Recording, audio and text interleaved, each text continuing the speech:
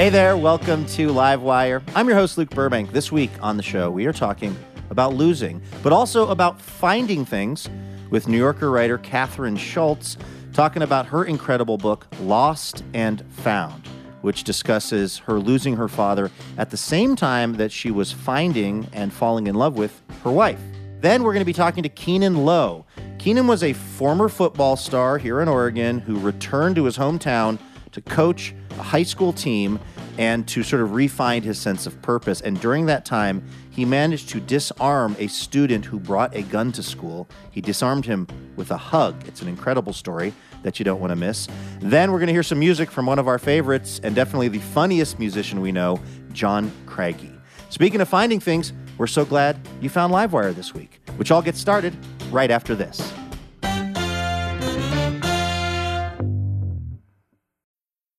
I'm Alex Schwartz. I'm Nomi Fry. I'm Vincent Cunningham, and this is Critics at Large, a New Yorker podcast for the culturally curious.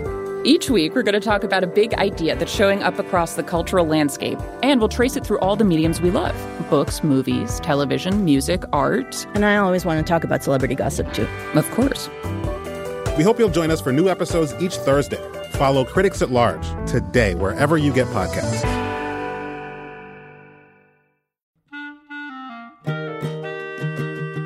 This episode of Livewire is brought to you by Progressive. Most of you aren't just listening right now. You're driving or cleaning, even exercising. But what if you could be saving money by switching to Progressive? Drivers who save by switching save nearly $750 on average, and auto customers qualify for an average of 7 discounts. Multitask right now. Quote today at Progressive.com.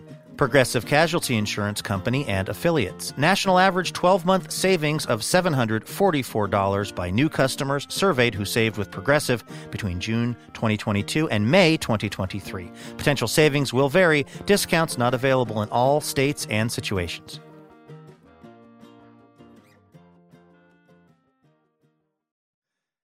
Hey there, Elena. Hey, Luke. How's it going? It's going really well. Excited to play a round of station location identification with you this week. Although this one is a little bit, let's just say, boutique. I want to manage everyone's expectation of this, including yours. Okay. You take this very seriously, of course. I do. This is where I quiz Elena about a place that Livewire is on the radio. She's got to guess where I am talking about. I mean, your success rate with this is incredible. Again, this one is a beautiful but maybe slightly out of the way place where we're on the radio. That's a hint in itself. Well, it was home to Pulitzer Prize winning journalist William Allen White. His house was called Red Rocks, and it's a historical landmark there. People who visited that house include Theodore Roosevelt, Herbert Hoover, and Calvin Coolidge. How about this? This city is home of the National Teachers Hall of Fame, a museum dedicated to honoring exceptional career teachers and the heritage of the teaching profession. Is it Des Moines, Iowa? Oh, you are in the right part of the world. Maybe head more to Jayhawk territory. Oh, is it Topeka, Kansas? It is in Kansas, and it's a town which their name has always made me think that they must sell a lot of stuff. Like it sounds like a store. Walmart, Kansas. Emporia, Kansas, where we are broadcasting on KANH, Kansas Public Radio. They're in Emporia, Kansas. I can't wait to visit. Should we get to the radio show? Let's do it. All right, take it away. From PRX, it's...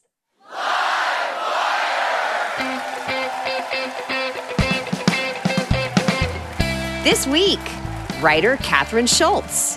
I think actually a lot of this book, although it is about losing and about finding and love and grief, is actually about how you kind of take the side of joy. And football coach and author Keanon Lowe. In losing my best friend, I ended up saving a young man's life inside a school by following my heart. With music from John Craigie. Well, as a kid, I was the funny guy, so people who knew me as a kid, they'll come to the show and they're like, hey, not bad on the music, you know. And our fabulous house band. I'm your announcer, Elena Passarello, and now, the host of Livewire, Luke Burbank. Hey, thank you so much, Elena Passarello. Thanks to everyone all over the country for tuning in, including the fine folks in Emporia, Kansas. Of course, we ask Livewire listeners a question each week. This week we asked, what's the coolest thing you've ever found? We're talking to the writer Kathryn Schulz about her really incredible book, Lost and Found. We're going to hear those listener responses coming up in just a few moments. First, though, we got to kick things off with the best news we heard all week. This is our little reminder at the top of the show that there is some good news happening out there in the world. Elena, what is the best news that you heard all week? Well, I guess this is sort of in keeping with the lost and found theme because this story involves a loss of revenue. Okay. Wow. All right. Way to make that work. It's the best news because it's funny. A couple weeks ago, it was just this random Thursday night in Chesterfield Township, Michigan. And 6-year-old Mason was winding down with his dad, Keith, at the end of the day. And Mason every evening gets 30 minutes on his dad's phone to play an educational app. And then usually, because he's 6, it's kind of a struggle to get Mason to go to bed. But on this particular night, after 30 minutes, he handed the phone back and he was like, "Good night." And he ran upstairs and went to bed. And Keith, his dad, was like, "All right." And then the doorbell rang. Oh, my goodness. And then he saw another pair of headlights in the driveway and the doorbell rang again. And he finally went outside and there was close to a literal ton of Grubhub food waiting on the porch. We're talking 100 pieces of jumbo shrimp. We're talking multiple chicken sandwiches, pizzas out the waz, grape leaves galore from a bunch of different restaurants. Dolmas? Yeah, Dolmas from a shawarma place. There was a Coney Island hot dog place, a pizza place. Love the range for Mason. You know, a lot of 6-year-olds not going for the Dolmas. So you figured it out that it was Mason who did this. And I was able to, just kind of jump maybe to the end of the story there. I don't mean to step on your ending. Oh, no. Once Keith figured it out, he stormed upstairs and there was Mason and he was in his bed and he says the covers were pulled up to his eyes and his dad started to talk to him about the fact that he had just charged $1,000 worth of Grubhub onto his dad's account. And Mason held his hand out and said, "Hold on one second, Dad. Have the pepperoni pizzas come yet?" But luckily, because Mason's mom, Keith's wife, has an at-home bakery business, they have a bunch of fridges and freezers and ways of storing this food. They're also going to give some of the food away. And then when Grubhub found out about this little snafu, they gave the family $1,000 worth of Grubhub gift cards, which is really just enabling Mason to do this again, as far as I'm concerned. Well, it was an educational app for right. Mason. He learned that he's not supposed to do that anymore. That's correct, yes. All right, from a young person doing something that was probably not totally okay to a different young person doing something that's really amazing. The best news that I saw this week, of course, it was Valentine's Day. Mm-hmm. And it's the story of a young guy named Patrick Kaufman, who a few years ago when he was 10 years old, he was volunteering at a District of Columbia food nonprofit. And they were sending out food to folks who were both children and adults who were dealing with illness. And he started making these little Valentine's cards to tuck into the meals that were going out to people's house. He's 10 years old and he's doing this. And he makes like 30 of these Valentine's cards just to brighten the day of someone who's having this food delivered. And so the next year, he decides to try to see if he can up the ante a little bit. And he starts getting students at his school to make some of these Valentine's cards, and they get 300 of them made. These little handmade Valentine's cards. Aww. And they're tucking them into meals that are going out to folks who are dealing with cancer, HIV, AIDS, and other serious illnesses. So then it's last year, and, Patrick is on a roll with this stuff. He actually goes around and gets several District of Columbia schools to put together 3,000 Valentine's Day cards for people who might not otherwise get a Valentine's Day card. Oh, my gosh. Which brings us, Elena, to what he did this year. Oh, my gosh, there's more. But wait, there's more. He organized the creation and delivery of 16,000 handwritten, handmade, one-of-a-kind Valentine's Day cards to go out to people in D.C., Maryland, and Virginia. He got 62 schools involved with making these cards, again, just to brighten the day of folks who are dealing with illness or food insecurity, people who may be elderly, just wouldn't maybe be getting a Valentine's card. 16,000 people in that area are going to get a handmade Valentine's card, thanks to the work of Patrick and his friends at all these schools. What grade is this kid in? He is now 14, which raises the question, what are any of us doing with our lives? I know. I thought this was really cute. One of Patrick's cohort in this whole thing, a kid named Max Rappaport. Max is 10 years old. He's in 5th grade. And the Washington Post caught up with him as he was making one of these Valentine's cards. And he was taping large purple hearts to the front of the card, a light pink heart in the middle of the card, and then he wrote a poem. Max Rappaport, age 10, wrote a Valentine's poem to somebody that he has never met. Roses are red, violets are blue. We think you are amazing. You just have to know it too. I mean, it didn't get any more adorable than that. So Max and Patrick and all of those school children and the adults that are helping them out, making 16,000 people have a really great Valentine's Day this year. That is the best news that I heard all week.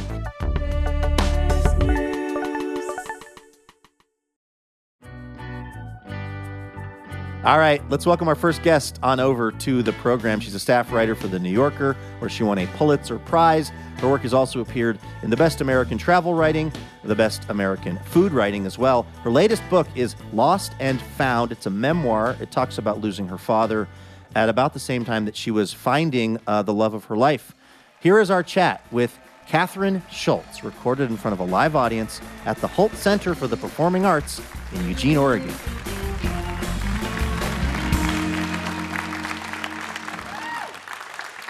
Kathryn, welcome to the show. Thank you. This book is, first of all, it is absolutely incredible. I can't say enough about it, and it has so many different elements to it. It's, in a way, sort of a two-parter. It talks about the loss of your father. It also talks about you finding the love of your life. It's sort of woven together at the end. I'm curious when you thought that this life experience is something that could make a good book. It was the love, as it so often is. I had written a little bit about my father's death not long after I lost him. And I wrote about it in the context of losing all these other things, keys, cell phones, elections. It was a bad year. But yeah, I didn't really want to spend 2, 3, 4 years of my life just thinking about grief. But there was this moment when I realized, there's this mirror image story I could tell that would kind of explore the category of discovery, but that would have the emotional heart of a love story at the core of it. And that, to me, started seeming awfully interesting. You also really go into a bit of a deep dive on just the science of losing things, starting with the fact that a lot of us don't really fully understand the origin of the word lost. Yeah, I was quite surprised by that. When we say something like, I lost my father, I had just always assumed that was, frankly, a euphemism, like saying, my father passed or whatever. But it felt really right to me, and I don't normally like euphemisms, so I got kind of interested in the word. And it turned out I was completely wrong. Actually, originally, the very earliest use of loss, when it showed up in the English language, had that sense of being separated from someone you love or being bereft, in a sense. In fact, that word lost is related to the lorn in forlorn. So it's always had this note of real grief and sorrow inside it. Is it true that the average person loses 9 items a day? That's in this book, and I was shocked by that. It's quite shocking. Yes, according to insurance companies and places that bother to gather information like this, I like to think that at least 2 members of my family have skewed the average so drastically in the direction of loss that the rest of us only lose 2 or 3 things a day, but apparently it's true. You write in this book about the sort of 2 theories as to why we lose things, and one is kind of scientific, and the other is, I guess you would say, Freudian in some way. What are the theories on that? Yeah, the short version is I think they're both kind of unsatisfying, but the scientific one is, our minds are fallible, as you might imagine, and we fail to either encode a memory of where we left something, or we encode it just fine and we fail to retrieve the memory, and so lo and behold, who knows where my cell phone is. The psychological one is actually, frankly, much more interesting, but I'm personally inclined to think it's bunk. That's the theory that, you only lose something that you just want out of your life. That's the Freudian idea, right? That's the Freudian idea. I lost my cell phone because I'm tormented by modern technology, and there's some text message in it I can't bear to read, and so it goes missing. And the minute I resolve my deep emotional issues about cell phones, it will rematerialize in my life. That's happened for me never. This is Livewire from PRX. We are talking to writer Kathryn Schultz about her latest book, Lost and Found. When we come back, we're going to find out how Catherine managed having a deadline for a Pulitzer Prize-winning article for The New Yorker, and also going on a first date with her future wife. This all happened on the same day. We're going to hear about it coming up on Livewire.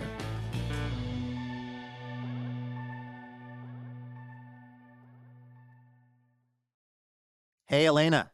Hey, Luke, I didn't see you there. It's that time of year again. My seasonal allergies are back. Oh, congratulations. But also, it's our spring member drive, which is happening right now through May 17th. Oh, I like that much more than seasonal allergies.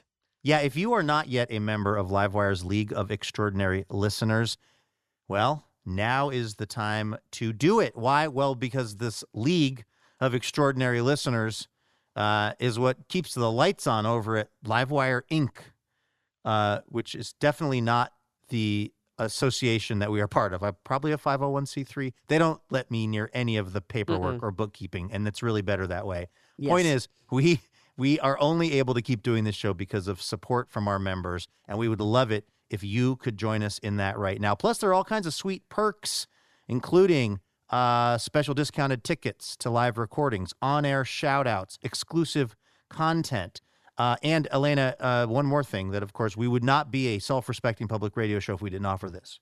If we didn't offer the most iconic public radio swag of all time, a tote bag. True iconic status. Yeah, but it's not just any tote bag. This is like a really good tote bag. It's got a second zipper, an internal zipper. Yes, whatever you want to put in the tote bag, that's your business, okay? What we're here to talk about is you keeping Livewire going. So head on over to livewireradio.org to see the various member levels. It does not matter how much you are giving every month to Livewire. It just matters that you do it because it goes a long way for us. So thank you. Vacations, weddings, birthdays, and reunions. Oh my, there's so much going on. Get the most out of your spring plans by stocking up on pre-alcohol now. ZBiotics Pre-Alcohol Probiotic Drink is the world's first genetically engineered probiotic. It was invented by PhD scientists to tackle rough mornings after drinking. Here's how it works. When you drink, alcohol gets converted into a toxic byproduct in the gut. It's this byproduct, not dehydration, that's to blame for your rough next day. ZBiotics produces an enzyme to break this byproduct down. Just remember to make ZBiotics your first drink of the night, drink responsibly, and you'll feel your best tomorrow. Go to zbiotics.com/livewire to get 15% off your first order when you use Livewire at checkout. ZBiotics is backed with 100% money-back guarantee, so if you're unsatisfied for any reason, they'll refund your money, no questions asked. Remember to head to zbiotics.com/livewire and use the code LIVEWIRE at checkout for 15% off. Thank you to ZBiotics for sponsoring this episode and our good times.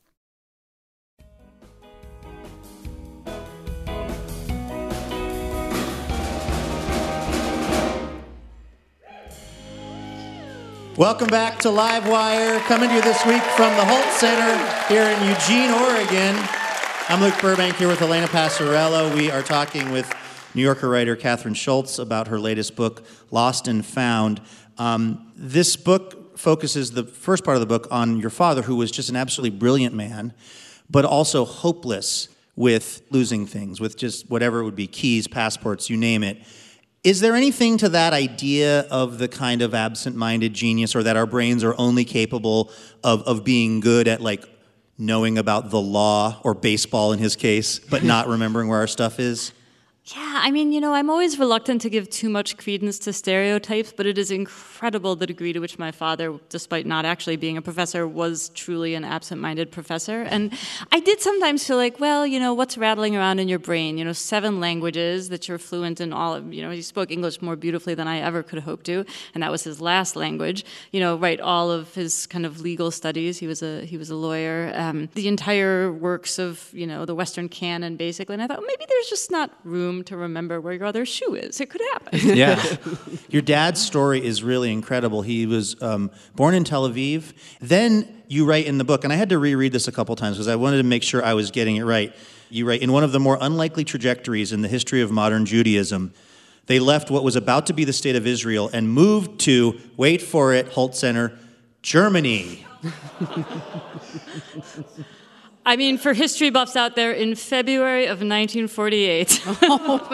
What I had no idea that was, however microscopic, that was a migration that was happening. It's quite unusual. I mean, there were certainly still Jews in Germany, some who had survived. And then, as it turns out, there were quite a lot of refugee camps in Germany. So some people went just to try to reunite with families there. But no, not my family. They weren't trying to reunite. My grandfather was, frankly, trying to make a buck, which, in fairness, they were desperately poor, and he had 3 children by then and wanted to feed them. And he had heard, as it turns out correctly, that it was possible to make a pretty decent living on the black market in post-war Germany. So some of my father's earliest memories are, like of being in his dad's sidecar on his motorcycle, basically like being a decoy. He was sitting there, this very cute little round-cheeked, adorable boy, on top of a stack of like American cigarettes and like a camera. That's what brought them to Germany. One of the things that comes through in this book is your dad's incredibly kind of ebullient personality and how he just kind of lit up every room he was in. And considering the trauma of his childhood, have you sort of tried to figure out how it is that he as a person was able to, push past that or push it far enough into the rearview mirror that he could live, the life that you saw him living?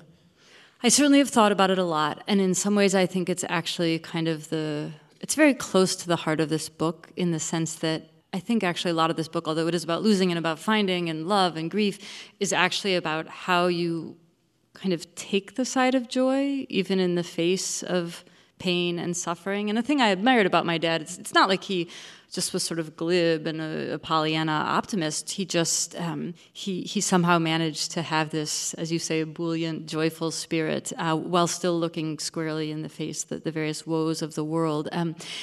How he was like that is a real mystery. I mean, that's kind of the mystery, right? Like, why are we the way we are? Why are some people able to find joy in those moments? And I write toward that, but if I had an answer, they'd be paying me more money to be in a much larger auditorium. Listen, next year we're getting over to the biggie. Yeah. I promise. That's our goal. We're talking to Kathryn Schultz about her book, Lost and Found. The found part of this book is you finding your now wife. A couple things about that. One, you describe your first date with her, that some mutual friends had set you up, and she was passing through where you were living in, I think, the Hudson Valley, and you go out and you have this spectacular afternoon together, and you're completely bewitched. And then at the end, you say that you were surprised that she wanted to go on another date because you didn't realize or know if she was gay. What did you think was going on this date? I'm really impressed you're the first person to ask me that question. I know, what was I thinking, right? Like, weird, rare, crucial failure of my gaydar. What did I think was going on? I think maybe there was not sufficient introspection on my part in that moment. I mean, I knew what was happening in my head, which was like, this woman is unbelievably brilliant and incredibly interesting and also strikingly beautiful. And gosh, that shirt looks nice on her. And what pretty long fingers. So it's not that I wasn't having a series of thoughts, but I don't know. I mean, it's so funny since you've already blown my cover as the author of the Earthquake piece. The truth is I was on deadline for that piece during that lunch. No. True fact, revealed live for the first time. Wow, yes. The now famous in the Northwest Earthquake piece. You were on deadline for that piece when you met the love of your life? 2 weeks behind deadline. So in my mind, when I went off to that lunch, I didn't know her from Adam, and it wasn't meant to be a setup, actually. It was just, here's this friend of a friend driving through town. I'll be nice. I'll go have lunch. But when I set off for that lunch, I was like, 45 minutes tops, Yes, I got to eat something, but so fine, I'll meet this stranger. And then, of course, 4 hours later, there we still are. But it's safe to say I was not, was not on my game that day. There were 2 seismic stories unfolding in your life at that time. Exactly. Can I get a rim shot? No. Okay, I don't deserve one for that. The way that you write about your wife is like, it gives like Neruda a run for his money. Like, it is really just one of the most beautiful descriptions of 2 people falling in love and how much a person can love another person and the reasons why they can love that person. I mean, it's just really gorgeous. I'm curious, though, what it was like for you to write that about the person you are currently in a relationship with and for her to read it later, because this is a hit book. And it's very personal, the stuff you're talking about. And like, had you told her all of that stuff before you wrote it? Like, I like this about you. And that one time I saw you in the sunlight doing this. Like, was What was the impact on her of reading this? Well, I must say she is a very patient person. The truth is there was no indication when we met, or frankly when we married, that I was going to go off and write a memoir. It's not really my thing. I give you, seismology. That's kind of my thing. But then I went and wrote it, and for me it was completely delightful, to tell you the truth. Nothing turns out to be more fun to write than a love story. Every day I would sit and kind of work on whatever section I was working on of that love part of the book, and then at night I would take it up to bed and kind of read it to her like a bedtime story. And it was delightful, honestly. And to her great credit, she edited me the way she always edits me, which is to say, like, that's going on too long. But she never once said, "Could you please just not?" Would you ever have like a not great day? Maybe a disagreement about something, and you'd be thinking, I got to rewrite some of this stuff. I have to say I haven't had any second thoughts about the love section, and I hope never to do so. One thing that I am a bit curious about is that you only used your wife's first initial for the book, C. I'm curious why you made that decision. Well, certainly not to keep a secret. My wife is the amazing Casey Sepp, who was on this very show some years ago. Who wrote Furious Hours, the incredible book about Harper Lee. Yes, that's right. Yeah. That's C in this book is Casey Sepp. But I'm curious why you chose to be a little bit, non-specific. The truth is, part of why I shouted out my wife's patience is she actually is a more private person than I am. And I think she did sort of raise her eyebrows when I embarked on this project, but raised them quite privately. And I felt when I sat down... The truth is, when I very first tried to do it, the first scene I wrote, there was no name at all. There was just pronouns. And then it turns out to be grammatically completely unsustainable to do that for more than 6 paragraphs. So I gave up on that, but I somehow felt like, it felt right in the way some choices sometimes do in writing. Like, okay, you can have this much of her, and it's true, and it's honest, and she would sign off on it as well. But there's all the rest too, and she gets to keep that, and I get to keep that, and her family gets to keep that. So it was a little tiny nod to, memoirs to some extent are always acts of withholding as much as they're acts of divulging, and I, on her behalf and mine, withheld a little bit. It seems like a big theme of this book is that the loss that we feel, like particularly when we lose people, is because we found them, and that's the kind of essential tension of life, is that feeling like you can really only feel the loss of somebody who you found and who made the impact that your father made in your life. Where do you sort of land on that towards the end of the book, or what are you hoping to kind of say about that? I suppose that it's worth it. I think that we cannot ward off all loss. Some of them are just baked into the terms of our existence. And frankly, the hardest ones are baked into the terms of our existence. I hate to break it to you here on this lovely and actually mostly comic and lighthearted night, but you're going to lose it all. You're going to lose your loved ones. You yourselves are going to die. And I guess for me, I do feel that there's something useful about that knowledge, which is that the fact that we're going to lose everything does, I think, remind us of how precious it is, and remind us to cherish it while we have it, and to tend to it, and pay attention to it. These are all actually very cliched lessons, but somehow they're impossible to retain. So I became the 450 billionth writer to try to write about them. but in a really incredible way in this book. I can't recommend it highly enough. It's Lost and Found. Kathryn Schultz, everyone.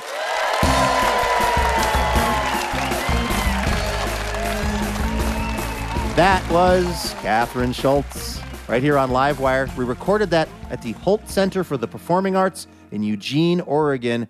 Kathryn's latest book, Lost and Found, is available now. Hey, special thanks this episode to Judy Clark of Portland, Oregon, and Tim Fredrickson, checking in from the Inland Empire of Spokane, Washington. Judy and Tim are part of the Livewire member community and are generously supporting the program with a donation each month, which we are very thankful for because it is genuinely how we are able to keep Livewire going. So a big thanks to Tim and Judy for supporting the program.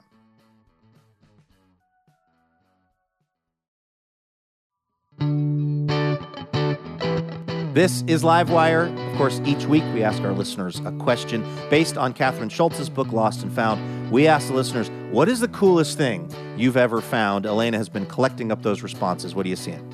I love this one from Tina. Tina says, when I was at the thrift store, I found a sweater that I had given away years ago.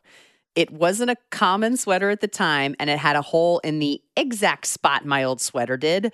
I gave the sweater away in Wisconsin, but found it at a thrift store in Chicago, which, I mean, they're not too far away from each other, depending on where in Wisconsin you're talking about. So I think that's plausible. That's amazing.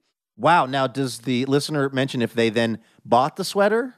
No. Oh, like, did it boomerang back into their life, or did they just kind of wave at it in the secondhand store like, hello, fellow traveler, good to see you again. We'll check in about 15 years. What's something else cool that somebody found? I like this one from Eric.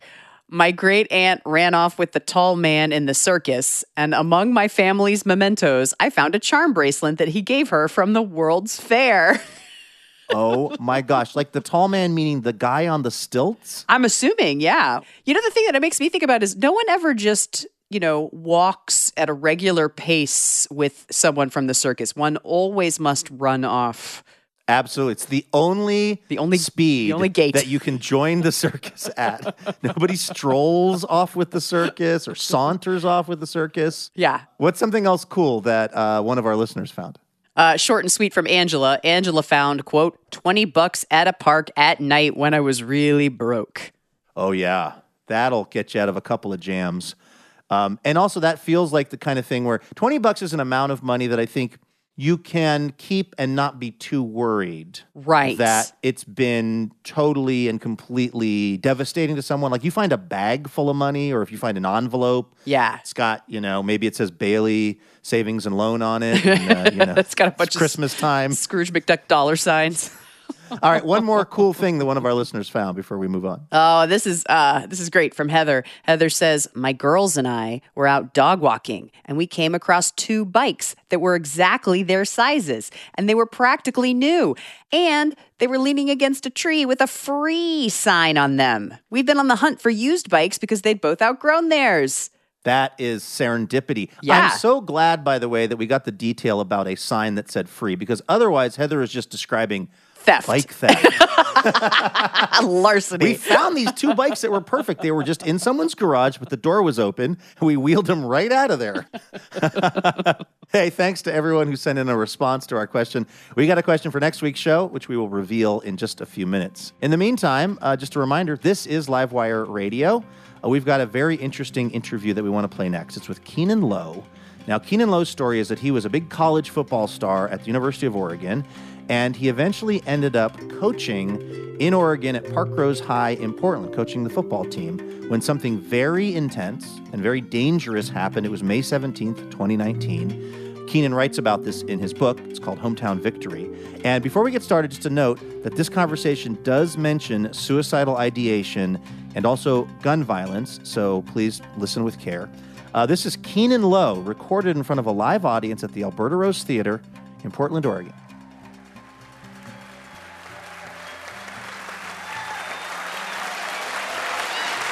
Hello, Keanon. Hello. Welcome to the show. Now, you were a star athlete, so you probably did a lot of interviews, but what is it like doing, book interviews versus I caught a touchdown in the Orange Bowl interviews? Yeah, usually when you do an athletic interview, it's about the game that just got played, and no game is the same. But at this point, I've done the same interview about 18 times in the last 2 days. So, do you want to put some pads and eye black on just so it gets you back in that comfortable Those space? days are gone, man. Those days are gone for me. So I'm excited to be an author now. Yeah. Cool. Well, congratulations. The book is a really good read. And the book is a great read, and of course the crux of it is this incident that happened at Parkrose, which we'll talk about, but really the book also goes through your life and experiences, and, for instance, the thing that brought you from working for the San Francisco 49ers, you're on, a track to maybe someday be an NFL head coach or something, and then something happened that ultimately led you to come back to the Portland area. What happened? Yeah, I was on a good path. Fresh out of college, I got a job in the NFL. Worked for the Philadelphia Eagles and then worked for the San Francisco 49ers. So I was fresh out of college on a nice career path, and then I get a call from home, and it's one of my friends, and And he tells me our best friend Taylor Martinick passed away of a opioid overdose, and fentanyl ended up taking his life. So in that process, life happened fast, and I came home to mourn and be with my friends and family. And then when I was home, everything started to make a little bit more sense, being around the people I loved. The career and the money and that path that I was on didn't really matter so much because I just lost my best friend. So I came home and I decided I was going to move home to continue to search for whatever I was missing for. And in that process, I found a school that was on a 0-23 game losing streak that hadn't won a game in 3 years at Park Rose High School. A bunch of tough kids in a tough part of town. And, they were a school, a team without a coach, and I was a coach without a team. So it kind of worked out that way, and I was blessed to find them and, make an impact there.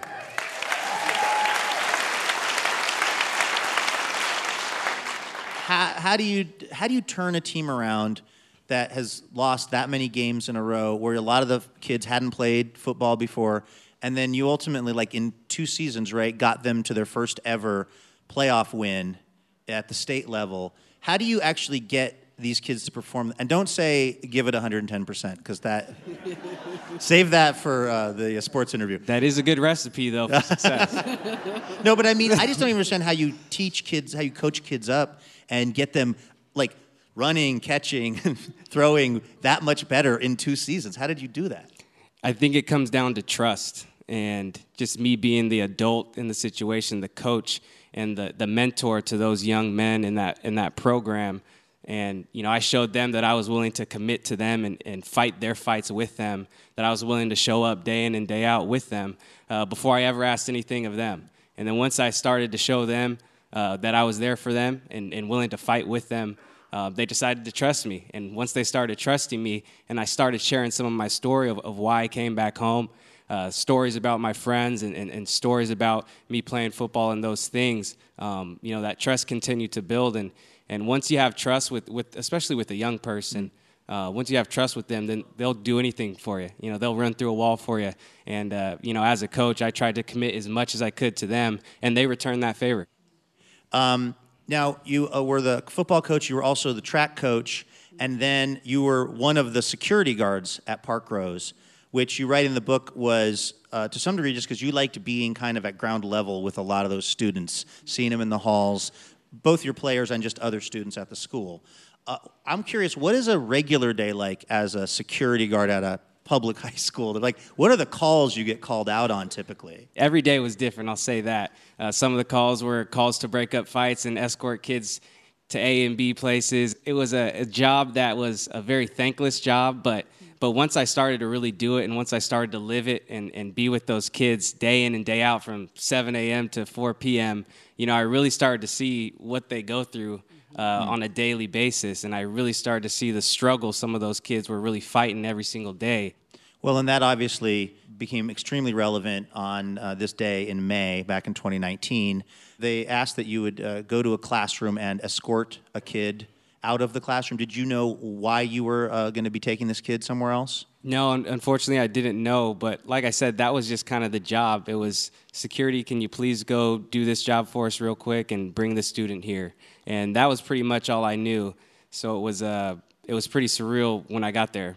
Because you get to the class, and he's actually not in the classroom, this particular student, and you're asking around, is this guy here? And they say no, and then you turn around, and he comes into the classroom and basically pulls a shotgun out. What goes through your mind? Yeah, I'm in the classroom for about probably 30 seconds asking where the kid is, and 30 seconds later, I'm probably 4 feet from the door, just on the inside of it, and that door opens up, and there's a young man with a big coat, and he pulls out a shotgun right in the doorway, probably about 4 or 5 feet away from me. So it was like a movie.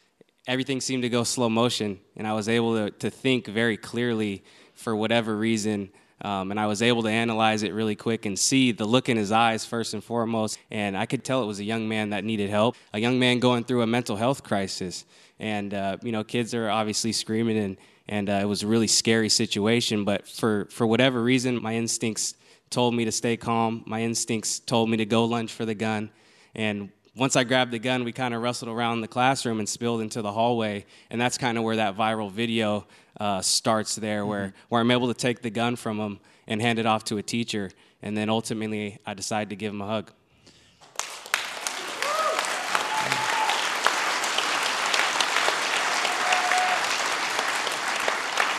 When you were grappling with that gun, I mean, I think it's important to clarify that this student was attempting to harm themselves, and they pointed the gun at themselves. And something I didn't realize until I read this book that was remarkable was they pulled the trigger, and it clicked. Yeah, it was a scary situation. Like, what are the chances of that shotgun jamming in that particular way? You know, one in a million. You know, there was some divine intervention, I would like to think. Yeah, and when you look at just the whole story in itself, and even just my whole journey, what are the chances I'm in that exact spot at that exact moment for that kid going through a mental health crisis that decided to do that on that exact day? Yeah. And then the only reason how I ended up at that school is because I lost my best friend. You know, I lost in losing my best friend and him losing his life. I ended up saving a young man's life inside of school by following my heart. So it was really special, and it was really exciting to put that into words. Yeah.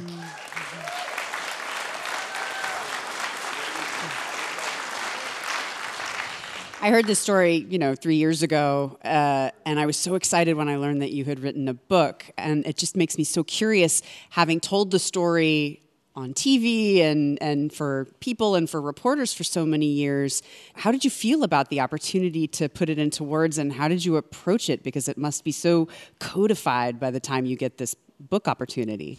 Yeah, it was really cool to figure out that structure and be creative in that way. And, that moment, a lot of people have seen that, and I've gotten thousands of messages through the last few years saying thank you and whatnot because they've seen that video.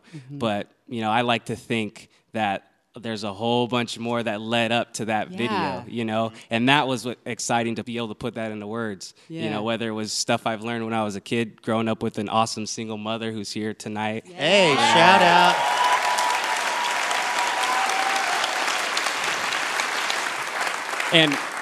And learning from awesome coaches that I've played for and got to coach under in the NFL, and then the experiences I had with my best friend, and I've just been through so much in life. I had kids that were homeless that I coached at Park Rose. I had kids that had anger issues that went to bed hungry at that school, and so my story and the story of what happened in that hallway is so much more that led up to that moment, where all that led up to my instincts telling me to just take care of this young man, hug this young man, and tell him that you care about him. And you know what? When you tell someone you care about them, you don't know how far that can go for that person, whether you know them or not. Yeah, totally.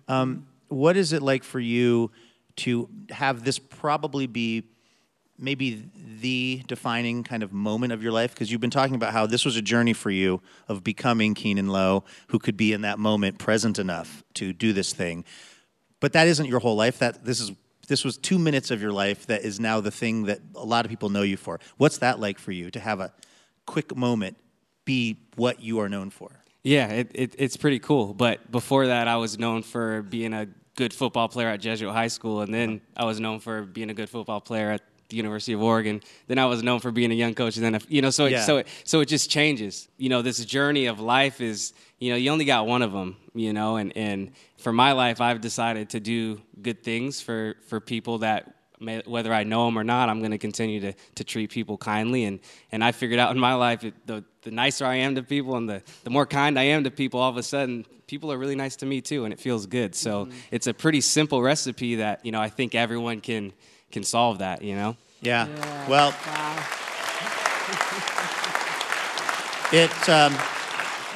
it's been a real honor getting to talk to you, Keanon. Thank again for all you've done. Keanon Lowe, everyone, right here on Livewire.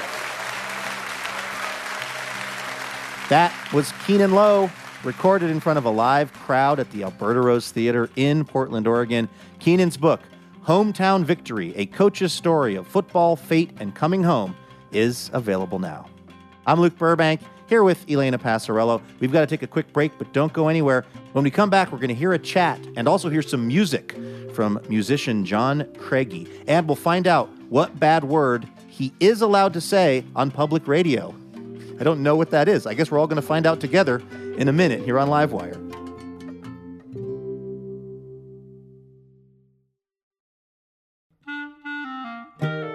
Livewire is thrilled to be partnering with Portland's own Portal Tea this season. Formerly known as Tea Chai Tay, Portal Tea is the premier tea company in the Pacific Northwest, and they make one-of-a-kind handcrafted tea blends like cinnamon churro chai and blueberry cream Earl Grey. Use the code LIVEWIRE, all lowercase, for 20% off at portaltea.co.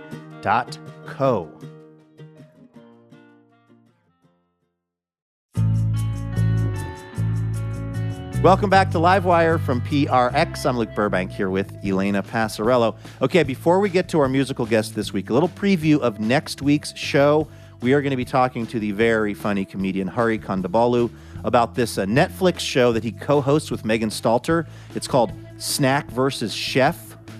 It features 12 professional chefs competing to recreate iconic snack foods, which it turns out is way harder than you think it would be. Plus, we've got music from Margot Silker.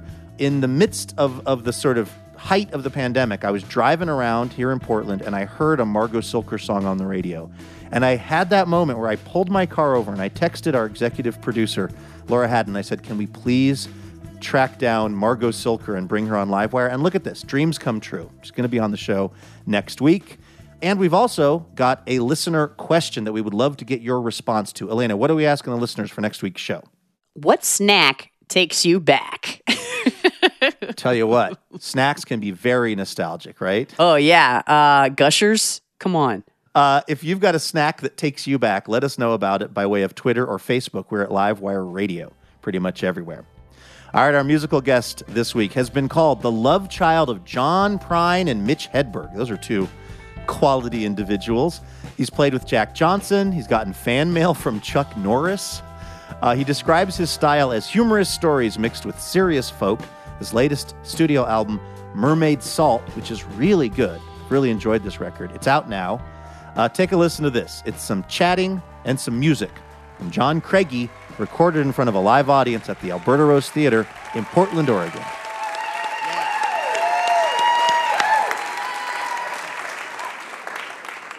Hi, John. Welcome back to Livewire. Thank you. It's good to be here. I love this new album. It is just a really great listen, and it struck me that you really are a really talented musician, and I think there could be a potential for a little bit of that to be lost because you're also a really funny storyteller, very folksy, but it's not like you're a guy telling a story and you just kind of are like dinking around on the guitar. Like there's a real musicality to what you do. Do you feel like every once in a while you want to reaffirm that with folks?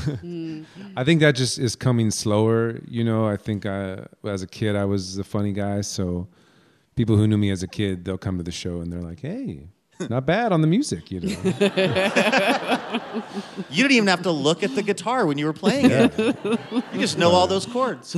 That's been a slower grow for me, you know. I think I'm still learning a lot with music, so I like those kind of compliments because I feel that way with each album. I feel like I learn a new chord or something. And so you're going back out on tour, and you're going to play the Ryman Auditorium in Nashville with Mary Chapin Carpenter. Yeah, holy! That's pretty cool, right? Is that like on your list of places that you might dream to play someday? Yeah, I think it's the only thing on the. That's not a list I keep. You know, my goals are usually more obscure. But I think if I had a venue dream list, it would just be that one. So I'm excited to. I got to pick a new one now. You know, after that. What song are we gonna hear? I want to do this song. It's called "Lori Rolled Me a J." Thank you. I got an email this morning from my manager Phil, and he said. Livewire had some thoughts on the song you were going to play. And I said, oh, cool. And he said, they're worried about the lyrics. And then he sent me the quote, and the quote was, hey, Phil, the drug stuff is great. That made me happy. But he says a few bad words in the song, so could he not? And I said, no problem. I know how radio is. I've done this before. Not just this, but other things. Sometimes they catch me off guard, which is hard. One time I was at this show, I was about to get on stage, and the guy was like, John, listen, this is going to be broadcast on the radio, so could you not say any bad words? And I was like, oh, man. I wanted to. And he said, which ones? And I said, most of them. So he thought for a second, and he was like, you know what? I'll give you ass.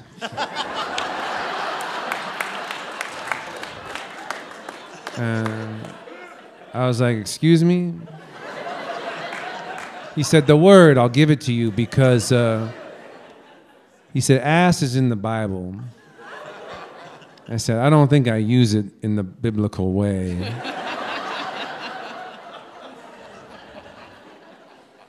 He said, but you want more than ass, right? And I said, yeah.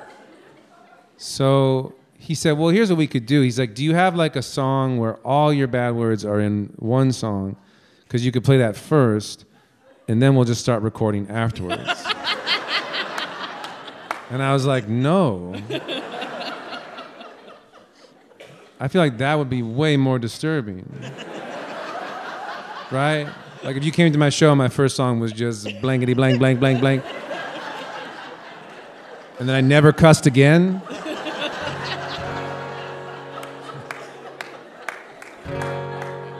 All right, cool. Let's do this song now. This is because I respect radio. I love Livewire. We're doing the Livewire version. So here we go. It's John Craigie here on Livewire.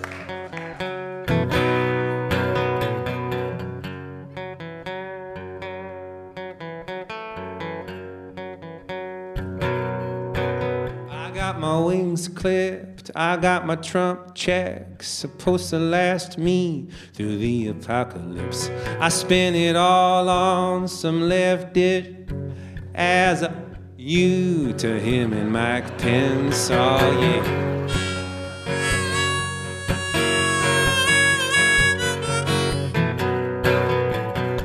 I don't give a about the burning bush, Noah's Ark, or two of every animal. Is this the new flood? Is this the new plague?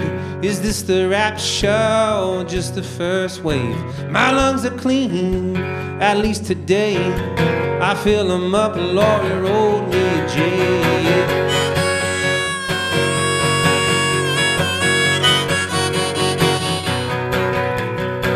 I can't sleep with Emma anymore. She got too many chickens in her backyard. Took the urban farming thing a little too far. They wake me up each and every hour. She'll kiss her housemate, it's more convenient. Well, with the lockdown, well, with the COVID, it's too much drama for me to play. I stay at home, Laurie rolled me a J, yeah.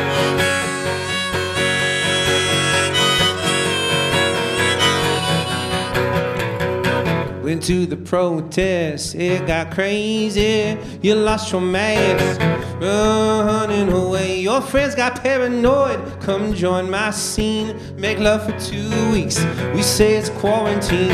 Don't call me sugar if you won't taste it. This summer heat has got us sweating opiates. We watch the sunset from our cage. Front row seats, a lawyer rolled us to jail. Yeah.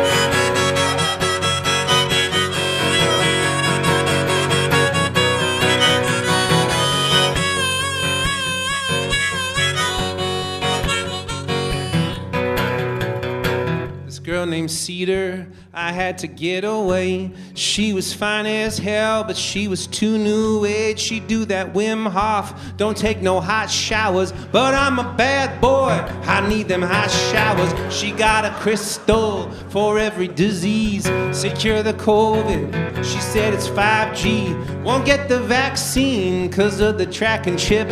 Hell, they can track me, I ain't due.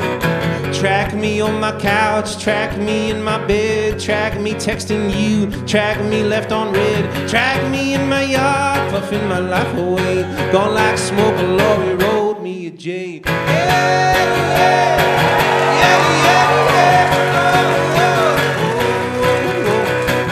yeah, yeah.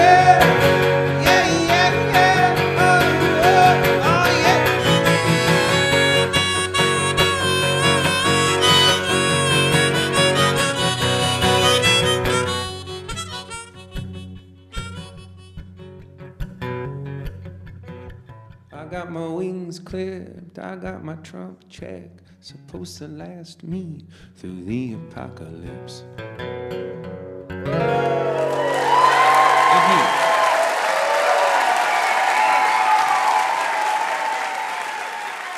That was John Craigie right here on Livewire. His latest album, Mermaid Salt, is available now. That's going to do it for this week's episode of Livewire. A huge thanks to our guests, Kathryn Schultz, Keenan Lowe, and John Craigie. Livewire is brought to you in part by Alaska Airlines. This episode is dedicated to the memory of our former Livewire performer and our friend, Andrew Harris. Laura Haddon is our executive producer. Heather D. Michelle is our executive director. Our producer and editor is Melanie Sevchenko. Our assistant editor is Trey Hester. Our marketing manager is Paige Thomas. Our production fellow is Tanvi Kumar. And Yasmin Median is our intern. Our house band is Ethan Fox Tucker, Sam Tucker, A.L. Alves, and A. Walker Spring, who also composes our music. Molly Pettit is our technical director and mixer, and our house sound is by D. Neil Blake. Additional funding provided by the Oregon Arts Commission, a state agency funded by the state of Oregon, and the National Endowment for the Arts. Livewire was created by Robin Tenenbaum and Kate Sokoloff. This week, we'd like to thank members Judy Clark of Portland, Oregon, and Tim Fredrickson of Spokane, Washington. For more information about the show or how you can listen to our podcast, head on over to livewireradio.org. I'm Luke Burbank for Elena Passarello and the whole Livewire crew. Thank you for listening, and we will see you next week.